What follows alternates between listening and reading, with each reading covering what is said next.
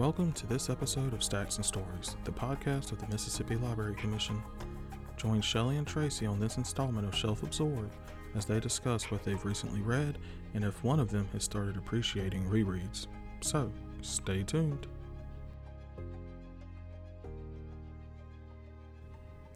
Welcome to another episode of Stacks and Stories. My name is Shellie and I am here with Tracy. And as you may know, we do a little ditty called Shelf Absorbed, and we haven't done one for a while. We really haven't. I think it was January. I know, and that's sad. So many books between January and now. Yeah. So in this episode, we're going to just talk about the books that we've read recently, and we think that'll be fun. You know, and if it's not, we will just pretend it is. Our next episode is going to have a theme. Yes, we are cooking up something pretty saucy for September. Yeah, we're already planning our saucy theme. Yeah. You'll have to just... But don't get too excited. We don't want the expectation to be super high. Right. Do you want to share what your first title that you've been reading? I am going to share a book that I read over the weekend. It is Trust by Hernan Diaz. I have wanted to read that book. Oh my gosh. I had no idea what this book was about. The cover, it's a the great title, cover. I didn't get it. But what it is amazing. So first, if you have listened to this before, you know that one of my favorite things is a lost manuscript, a book within a book, that kind of thing. Well, guess what? Trust is for books. So we first read Bonds by Harold Vanner, which is about this, wealthy magnate, however you pronounce that word, guy, and how he rose to, he got all this money and blah, blah, blah. And he kind of single-handedly might have caused the crash of 1929, the stock market Single-handedly? Crash. Yeah. Okay. And then his wife is this way and that way, and then she ends up, her father was, had some kind of mania and was in this Swiss institution, and then he ran away and they never heard from him again.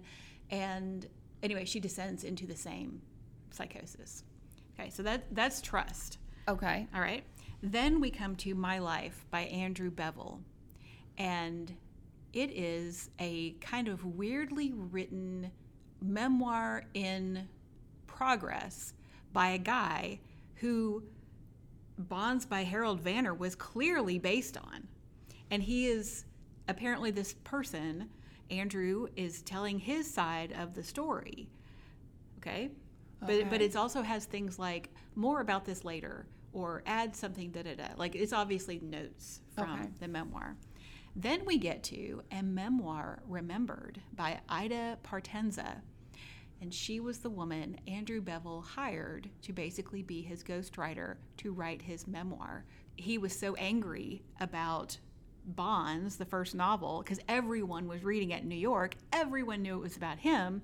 So he wanted to set the record straight. He didn't cause the crash. He's just really smart, blah, blah, blah. And it's like 50 years later, and Ida is a writer for The New Yorker. And she's 70 years old, and she's looking back at this time in the early 30s when she was working for Andrew Bevel. And then the last one I'm going to keep a secret. Okay, is it hard to follow? Oh, absolutely not. It's 4 sections. Okay. It's not going back and forth at all. Oh, okay, good. Yeah, no, you are in it with, what is his first name? It's the Rask family in the novel part. And the novel is really like the longest part of the book. And so when the New Yorker writer is trying to put it together, she reads the novel when she's like 23, and she's hired by this guy, and she's like, whoever wrote this had to know them. He had to have some access. And so she tries to like solve the mystery of which parts are true and which parts are false. And she doesn't until the kind of the end of the book. So what kind of genre would you put this book under? Or I would just call it literary fiction. Okay. I am a huge fan of weird narratives and what is the truth and unreliable narrators. Yeah. That is my jam. I just love it's a really interesting format. And when I saw it was like that, I was like, oh my gosh, I will probably love this book, even if I don't care anything about the characters. But it was well written without being too well written, you know what I mean? And the fact that the styles were so different in each of the voices of the 4 books, really. And it just won the Pulitzer Prize. I was just going to say, and we have to say that it has and that's why I named the picked it up. Pulitzer. I was like, okay, of all of the major awards, the Pulitzer is usually the one that is the most readable. A Visit from the Goon Squad. Is it From the Goon Squad or Visit to the Goon? I think it's From. Okay. From the Goon Anyway, Squad. that is a very readable book. It is not lofty and intellectual. Yeah. And I think The Amazing Adventures of Cavalier and Clay also won Pulitzer Prize, and that's such a great book. And very readable. Very readable. And this really was too. And I ate it. Well, you read it in a weekend. I did. I started reading it. And it's a good-sized book. It is. It's 400 pages. Yeah. So I really started reading in earnest, I think, Saturday morning. And I finished it yesterday afternoon. So anyway, it was great. I loved it. I didn't expect to love it, but I really did. Well, I did not read a Pulitzer-winning book this weekend. That's all right. You know what? There aren't that many to choose from anyway. Well, so usually my genre that is my go-to is like thrillers and mysteries. And I noticed that recently, in the past couple months, I've been kind of getting away from that. So those books, and I'm not knocking them. I'm just saying that they're not usually my go-to. Those rom-com books, you know what I'm talking about. I know exactly what the cover those looks covers. like. Yep. I don't know how to describe those covers. They are they've got simple illustrations. Yes. And they're very colorful. You know them right away when you see them. Okay. It's more like the silhouettes of people than actual faces. So I read one of those because I felt like I needed kind of a break. So I read one and I enjoyed it. And it's called Gigi Listening by Chantel Guertin. And it is one of those cute rom-com books. And it is about a woman named Gigi. And she owns a bookstore. And get this, it only sells romance books. Oh, I love that. There's one in, is it in San Francisco, maybe? That only sells romance books? Yes, and it's called The Lacy Bodice or something like that. I can't remember. The Ripped Bodice. Oh, yeah. I can't remember the name of her bookstore. It is something cutesy, too, but I can't remember. Anyway, so Gigi has been, this is cute. There's a lot of cutesy stuff in here, and I listened to it, and I did roll my eyes a lot, but I still enjoyed it. Okay, so Gigi has been listening to this audiobook. So on the cover, it shows her with headphones on. So that's kind of what drew me to this one, because I thought, well, I listen to a lot of audiobooks. And this is something about someone who has fallen in love with audiobooks. But in particular, she's fallen in love with a narrator of one particular audiobook. So Gigi has fallen in love with a narrator of one particular audiobook. And the name of the man that reads the audiobook, his name is Zane. Oh, I love it. Perfect for a... That is his given name. That's his real name. He has a last name, but I don't remember. And could you explain why that is perfect and hilarious? Well, because there's an author named Zane, only one name, and Zane writes very racy books. Yeah, very spicy. Very sexual books. So anyway, Gigi has fallen in love with his voice, and she is convinced that Zane is her soulmate. So not only is she in love with him, she really thinks he is her soulmate. Zane's family, because she's done some research on Zane, and he's only narrated one book. And she listens to it over and over. And this book in particular is a book that her parents, it somehow brought her parents together. There's a whole backstory. And her parents are both dead. They died in a tragic accident, but that's a whole nother story. Zane's family, they own a tourist company in England. It's a bus tour company. And Gigi's birthday is coming up. And guess what her friends get her? A ticket to this bus tour and a ticket to England to go on this tour. And because of Zane? Because of Zane. And Zane How do I get to be a part of this friend group? And Zane is going to be the tour guide. So she's finally going to meet the man that is her soulmate. So she goes there, and without giving too much away, but a little bit just to whet your appetite. There's lots of crazy characters on the bus tour, which I fell in love with. But when she gets there, Zane has an unexpected family emergency, and he's not the tour guide. Oh my gosh, how disappointing. I know, and she's very upset. But there is a very attractive bus driver, and his name is Taj. Ooh. But guess what? Gigi and Taj don't get along, and she dislikes him right away.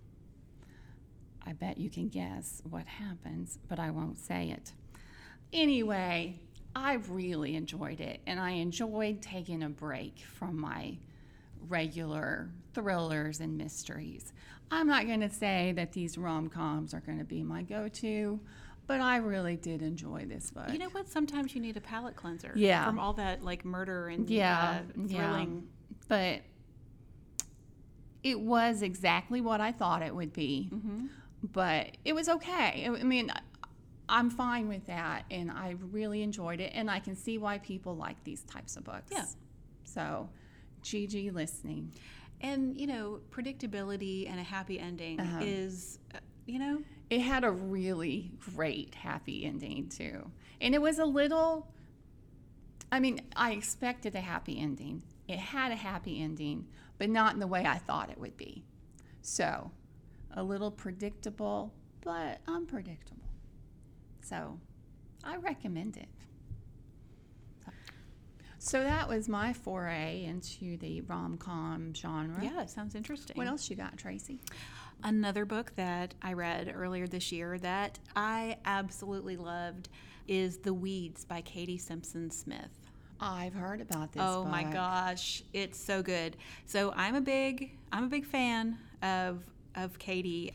She's from Jackson, and I don't know. I saw her at the book festival. Yeah, last you know year. what? She's also just a delightful human being. Mm-hmm. Just seems like she I is. just love it. So this book is about, it's kind of, I don't know why I find it difficult to explain it, but it has two narrators.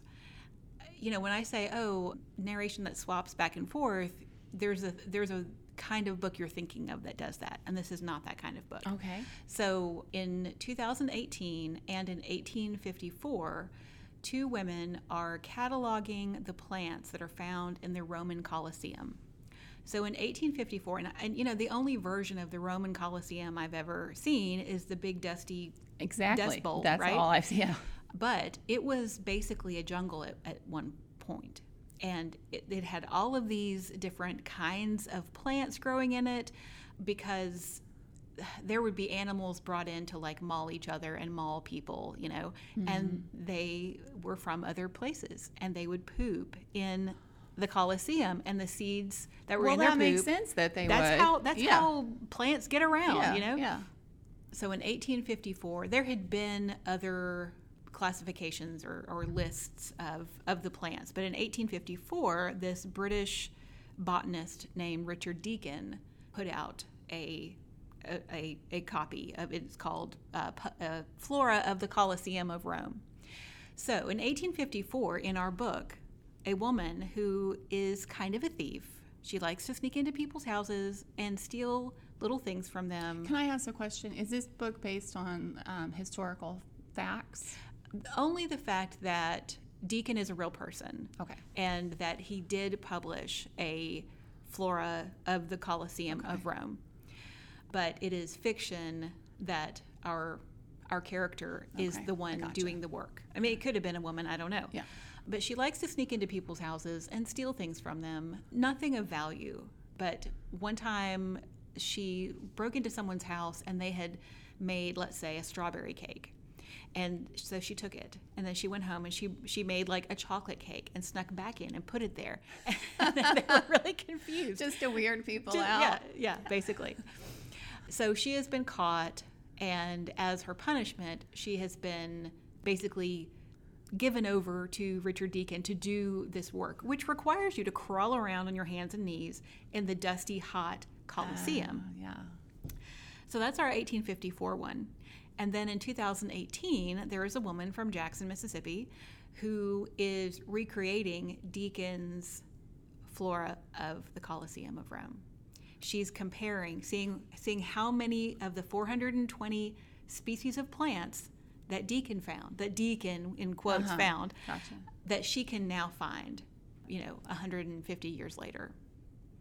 So you kind of learn about plants, but not really. It's basically like, that's not the focus. It's not the focus. I mean, it is and it isn't. Like, I had to pull up because the Deacon book is on public domain review because obviously the copyright ran out. So I had to pull it up and like kind of look at it while I was reading.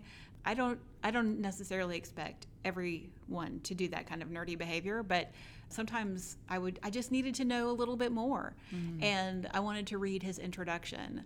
But anyway, so the 2018 version, she has a advisor. She's getting her PhD, and she has her advisor who is kind of like Deacon. So the two women are doing the real work. They're crawling around, they're getting dirty, and the men are the ones who are taking credit for their work. And the various ways that these men take advantage of the women and the types of and levels of abuse that they inflict is really interesting. And then occasionally between those two narrators, there's I didn't realize who it was at first, but there's like someone who it's only in italics. And it's different than the rest because the way the book is formatted, it will have like the species name, like, I don't know. Yeah. I can't think of any flower ever. I can't either. But anyway, flower word. Yeah. And then there's maybe a paragraph, maybe two, that has a little thing about it, either what it looks like or what the person remembers or whatever. And then the next time you see a plant name, the narration has flipped and you're with the other character. Huh. It's very easy to read because there's a stopping place on every page, because the narration flips that often. But then occasionally there's another voice who's always in italics. And it took me way too long to realize who it was, but it's Deacon. Oh. Just kind of coming in as a ghost and giving a little commentary. Anyway, I absolutely loved it. And I was reading this morning I was checking some things about like what year, the 1850 whatever, and it was 1854. And one of the descriptions of the book is lush, intoxicating, and teeming with mischief. And that is perfect. That the word lush, I know, is very close to lyrical. And I know that's one of your words.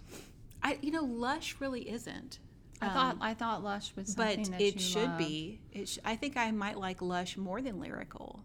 But it is both lush and lyrical. I regret to inform lush you. Always makes me pause with I don't know about that. I think it's that, but there's a lot of plant. There's a lot of plant talk. Okay. And with that context, I don't mind it. Like I'm not a plant person really, but the various uses.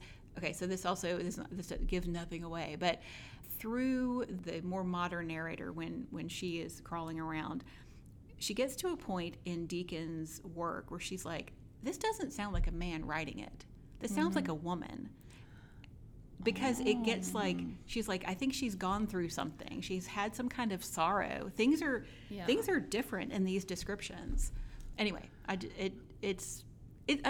is an interesting format. Again, that's kind of my thing. I do love a straight narration, But some kind of like narrative trick, I am a sucker for it. What are the two time periods again? 2018 and 1854. Okay. And it's very easy to actually, because the language is really different. Mm-hmm. This book sounds interesting to me, and I've never read her work before. Mm-hmm. So I think this is my favorite of hers. Her first book, The Story of Land and Sea, there is something incredibly sad that made me cry my eyes out about a third of the way in. And then her second book, Free Men, I cried my eyes out even more and then couldn't finish the last third of the book because I was crying too hard at the end of the second one. But I didn't cry at all. Okay, that's in this good. one. That's good. But yes, it was loved it. And she'll be at the Mississippi Book Festival. Is she going to be talking about this book? I suppose so. I'm not exactly sure what her panel is going to be just yet. She might be the moderator, or I know it might be a last conversation. year she was a moderator. Yeah, I believe. I think she'll probably be talking about this book though, because it just came out in April. Okay. So, what else is on your Good to know. list? Well, as you may know, which I actually know that you do know, I love historical fiction. Yes. So, one of my favorite authors is Fiona Davis. And I believe I've talked about Fiona Davis before. I feel like I've read a Fiona Davis. Listen, is she like a Ladies of World War II? No, Oh. she's not.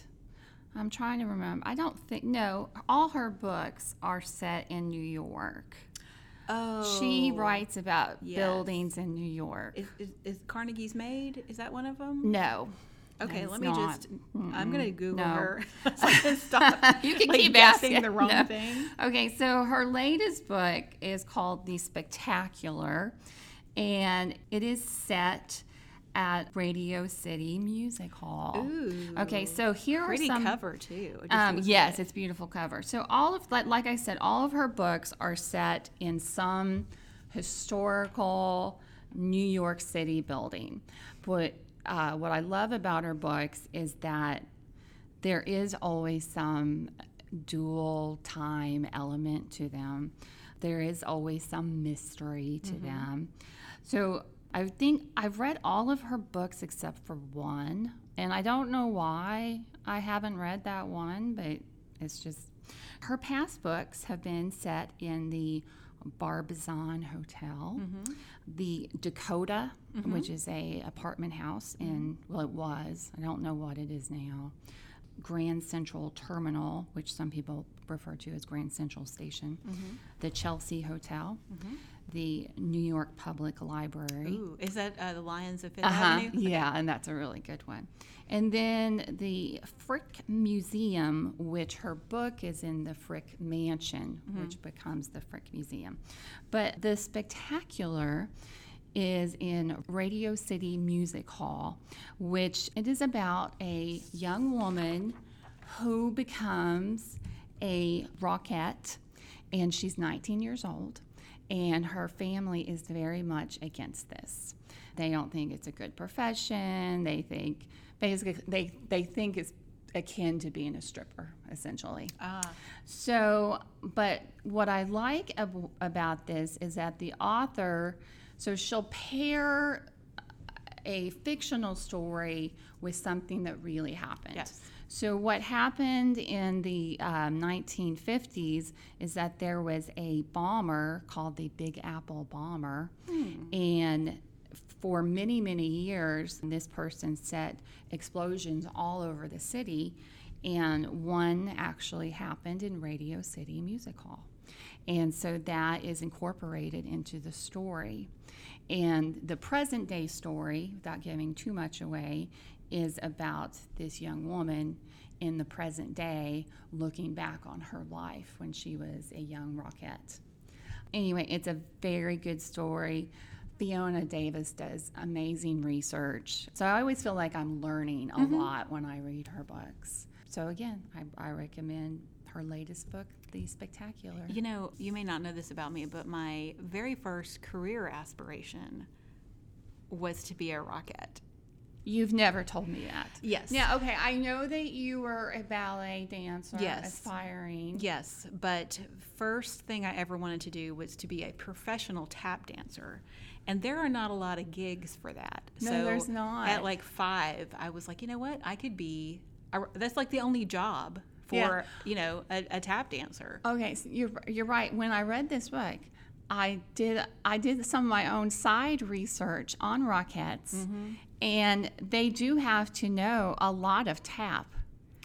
They They have to know how to do a lot of different types of dancing. And their schedule is very intense, but their window of a career is very short. Yes, it is, which is why I moved on. Yes.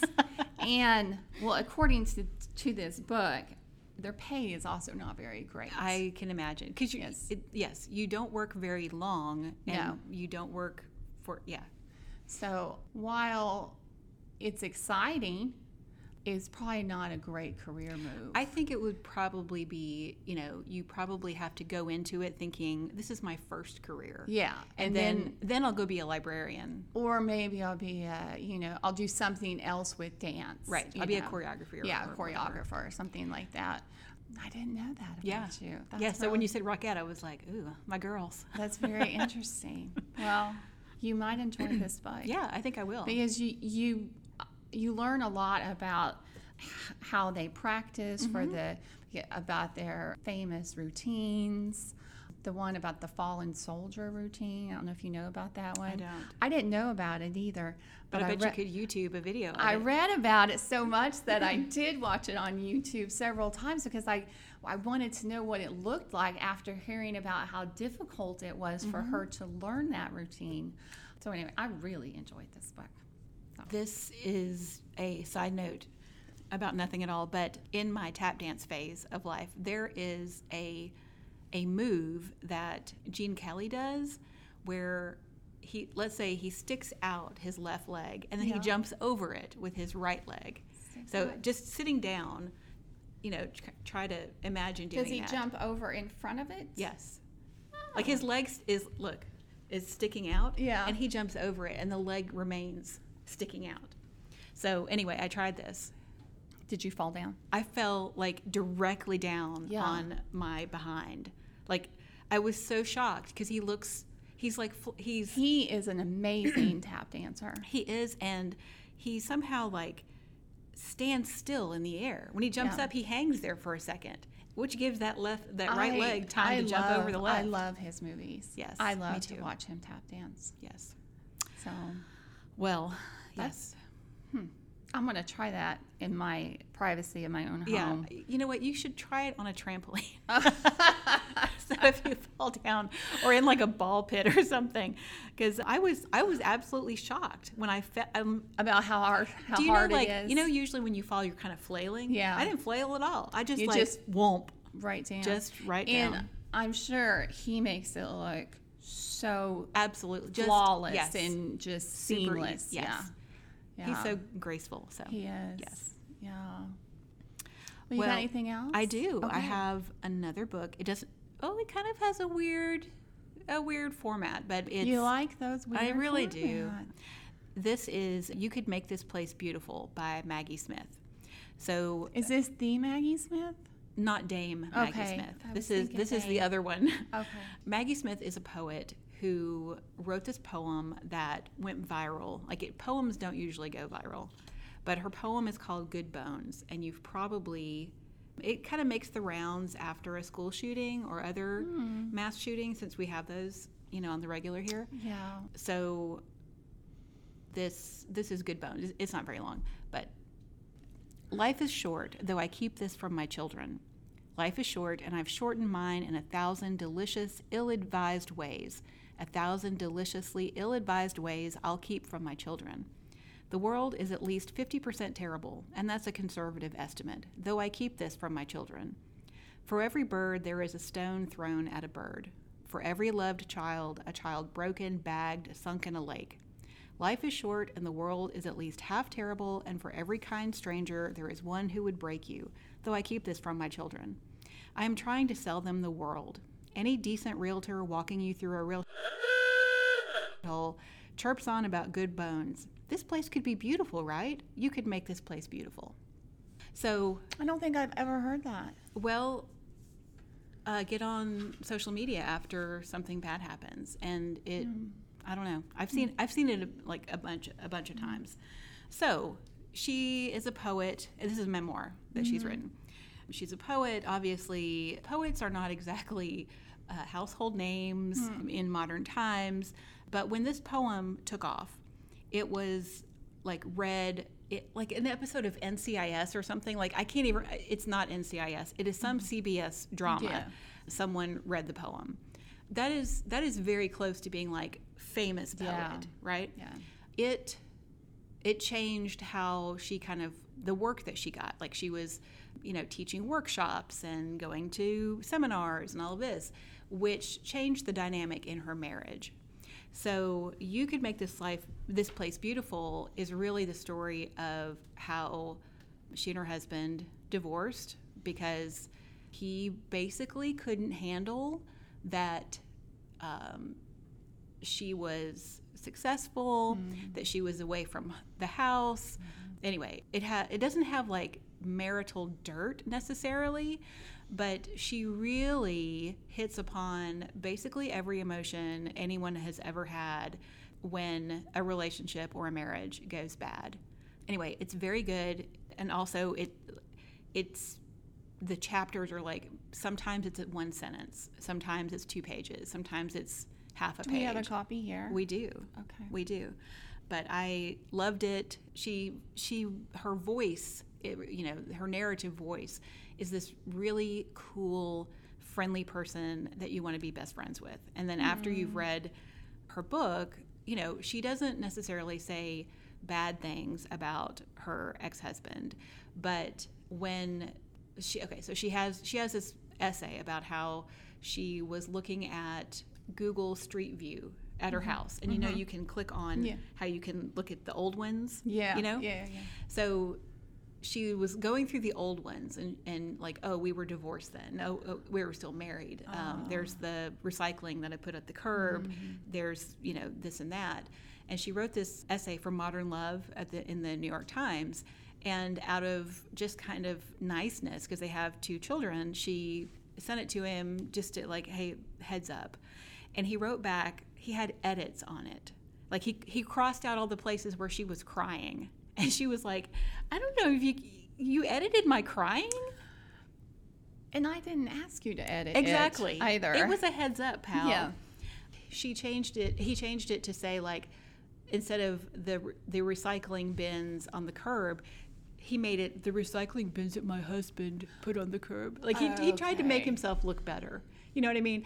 That's so not cool. So you do get, she's telling that story in the book, which of course has got to make him just absolutely furious, which is a little fun, But yeah, it's a good little book. I'm going to check out this book. Yeah. You've told me about 2 books that I'm going to check out. Not Trust. No, and what's funny is that Trust had been on my list for a long time, my TBR list for a long time. And actually hearing you talk about it took it off my list.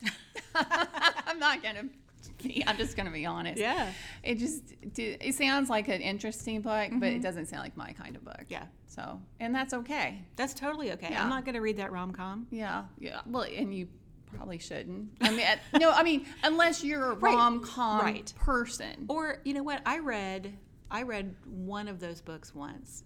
It was one, what are those, what's that website with the 2 girls that make fun of everyone's clothes? Go Fug Yourself. I don't look at that. I don't know. You don't remember that? It, like in the, like 10 years ago, and I'm saying F-U-G, everyone. They would post pictures of celebrities and like just, discuss their outfits. I have followed similar sites, but I don't know about that one. Well, the Fug Girls, as they are known, wrote this rom-com about a girl who is an exchange student, or she goes to, Cambridge or whatever, and she ends up dating and marrying a prince who is obviously Prince William. Yeah. It was great. It was great. And it's not active anymore. I don't know. I don't know if it's active or not. I do like sites like that. Yeah. Anything else on your list? Well, I have 3 books, but they're not. I don't want to talk about them individually. I want to talk about what they stand for. Mm-hmm. So when the COVID pandemic happened, a lot of people really like to rewatch television shows that they'd already seen, mm-hmm. because it was something that they knew, right. It brought comfort to them. And I was thinking about that because in the past month or so, maybe 2 months, I have reread 3 books, and I am not a rereader. Mm-hmm. And I have immensely enjoyed these books. The books I've reread are The 13th Tale by Diane Setterfield. Love that one. I know. And Are You There, God? It's Me, Margaret. I also reread that. By Judy Blume. Loved it. And The Vanishing Half by Britt Bennett. And I did not remember like every detail, so some of it was surprising to me, but the general feel was I knew what was going to happen. I knew what was going on. But the level of comfort I felt with the books was akin to all the people that rewatched The Office for the millionth time during mm-hmm. COVID. So I guess I just want to say that all those times I was like, oh, I don't want to reread, it's horrible. I take it back. I really enjoyed rereading, and I might do some more of it.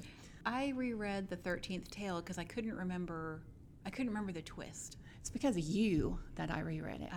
You talked about it in a podcast not long ago, and I thought, and it's because of the twist. And you couldn't remember what the twist was. I couldn't remember what the twist was, so I was like, I'm going to reread it. As it was coming, yes. I was like, wait, I can't. All the elements are here. I can't exactly remember what happened. I think I even texted you about it as I think I listened to it. I was listening to it, and I was like, okay, is it this? Is it that?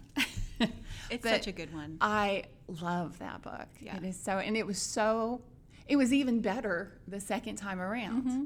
So I guess that's what I want to say is that there's comfort in rereading that I didn't have before, because I guess I was always so adamant that I wanted to spend my time reading quote unquote new books. Yeah. But I've changed. I'm enjoying rereading. I listened recently to 15 by Beverly Cleary, which is one of my favorite books of all time. You know what? It's 4 hours long. Perfect. Mm-hmm. There's something to be said for those short books from when we were younger. A book that I've read, I've read it 4 billion times, but I was like, oh, she's about to meet Stan. Stanley Crandall's his name. I don't know. It was just so fun. Yeah. And I just finished The Duchess of Bloomsbury Street, which is the sequel to 84 Charing Cross Road. Okay, I have not read the sequel. And I listened to that too. Also 4 hours. Oh, that's perfect. Yeah, it is obviously, it can't be as good as 84 Charing Cross Road. No. But she makes her way to England. Finally, okay. And she sees the sights of London, and well, I'm going to read that. Yeah, now it's good. So, well, anyway, thank you guys for spending time with us and listening to us talk about what we've read lately. And I hope you will listen to our next Shelf Absorbed, where we have a theme. We have a secret theme. And I hope you're jazzed about that. I hope you're on the edge of your seat. Yeah. So we will be talking with you guys later.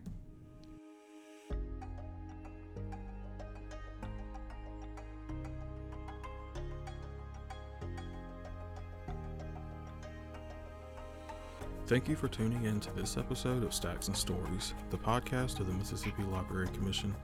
We hope you will tune in next time, and we encourage you to visit your local public library often.